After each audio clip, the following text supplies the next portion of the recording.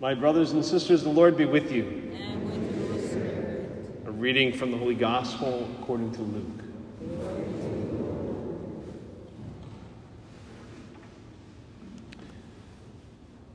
Jesus spoke to the crowds about the kingdom of God, and he healed those who needed to be cured.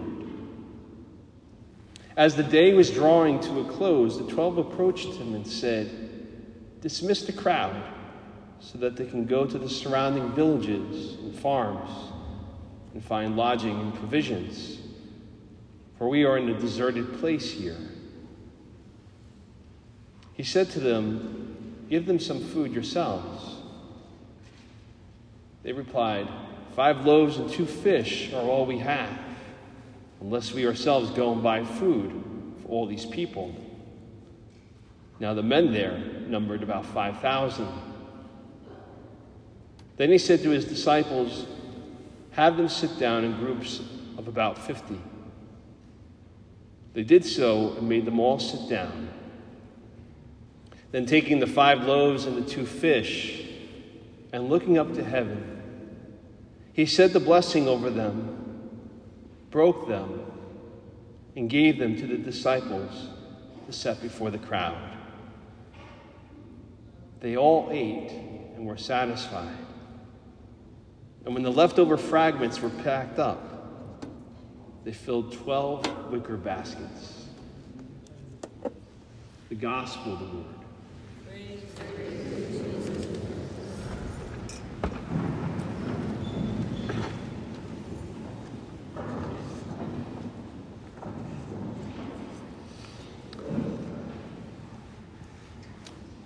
Every so often, someone will ask the question, what's the hardest part of being a priest? And from their reactions, they seem to all have certain expectations of what they think the answer is going to be.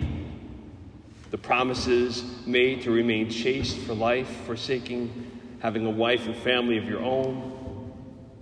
The promise of obedience to the Archbishop, recognizing that any day the Archbishop can call and say, "I need you to go to a new assignment," and there's an expectation that you would put aside your wants and your desires and say yes for the good of the church.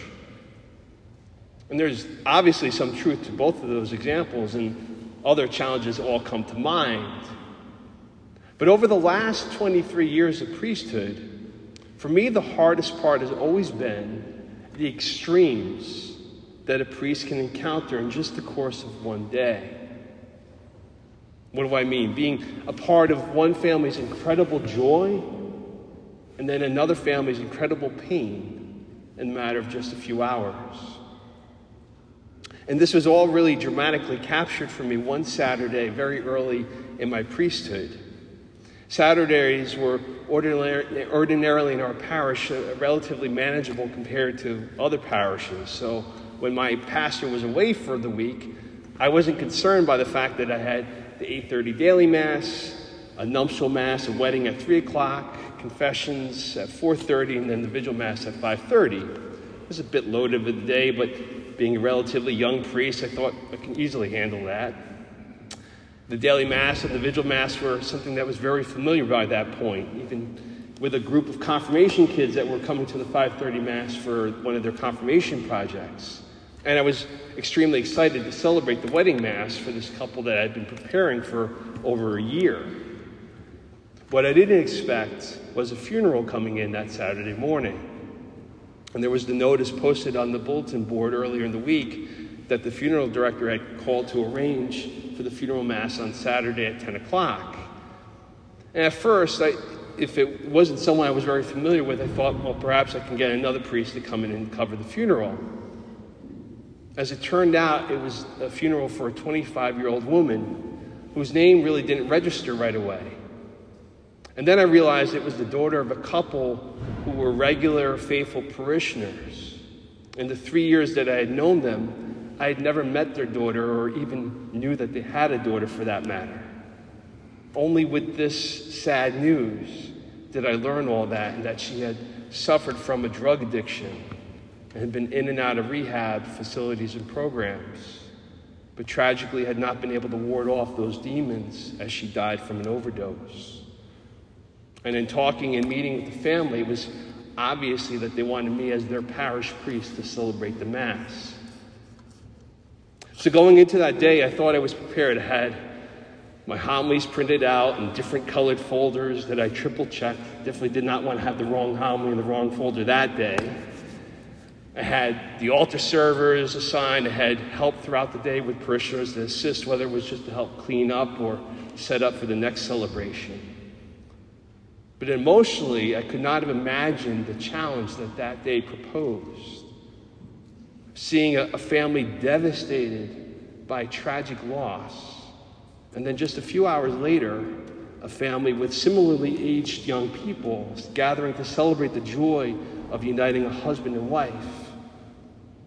Then a bunch of confirmation kids coming to the 5:30 Mass for a project that was part of their CCD program. And it was during that 5:30 p.m. Mass that I had a spiritual revelation that had never left me.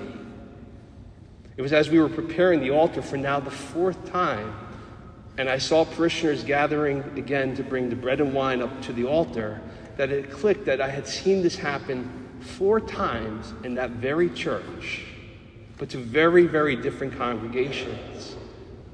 First, to a group of mostly elderly parishioners who faithfully attend Mass every morning.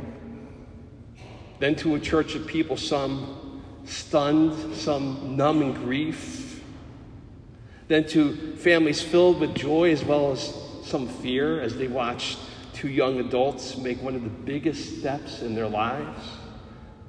Then now at the end of the day, with about 300 ordinary parishioners ranging from newborns to 80-somethings gathering together as they did week after week. In some ways, they couldn't have been more different, yet they all came to the same altar. They all came as they were, looking to be fed by the body of Christ. And I realized I was feeling somewhat frustrated because that Eucharist, I wish I could say, instantly removed all the pain and grief for that one family. That Eucharist, I wish I could say, guaranteed that newly married Mr. and Mrs. protection from all pain and suffering and only the richest of blessings for the rest of their lives. That Eucharist, I wish I could say, just as miraculously transformed everyone's ordinariness into something extraordinary as bread and wine becoming Jesus' body and blood did. But sadly, that wasn't the case.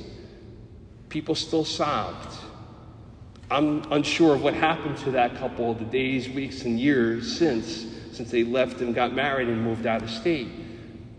And as I looked around during that 5:30 p.m. Mass, despite my best efforts, some were yawning, some didn't seem to have changed at all during that Mass.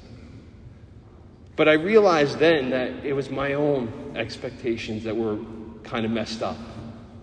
And I walked away with a new appreciation, because what everyone had in common, what everyone desired, and very personally what I knew to be true at the end of that very long day, was what had sustained me and nourished me, was Jesus' very presence in that Eucharist. That all those moments throughout that day, he himself fed us with his very flesh. He himself quenched us of our thirst with his very blood. It was Jesus' very presence alone that every group of people desired on some unspoken level.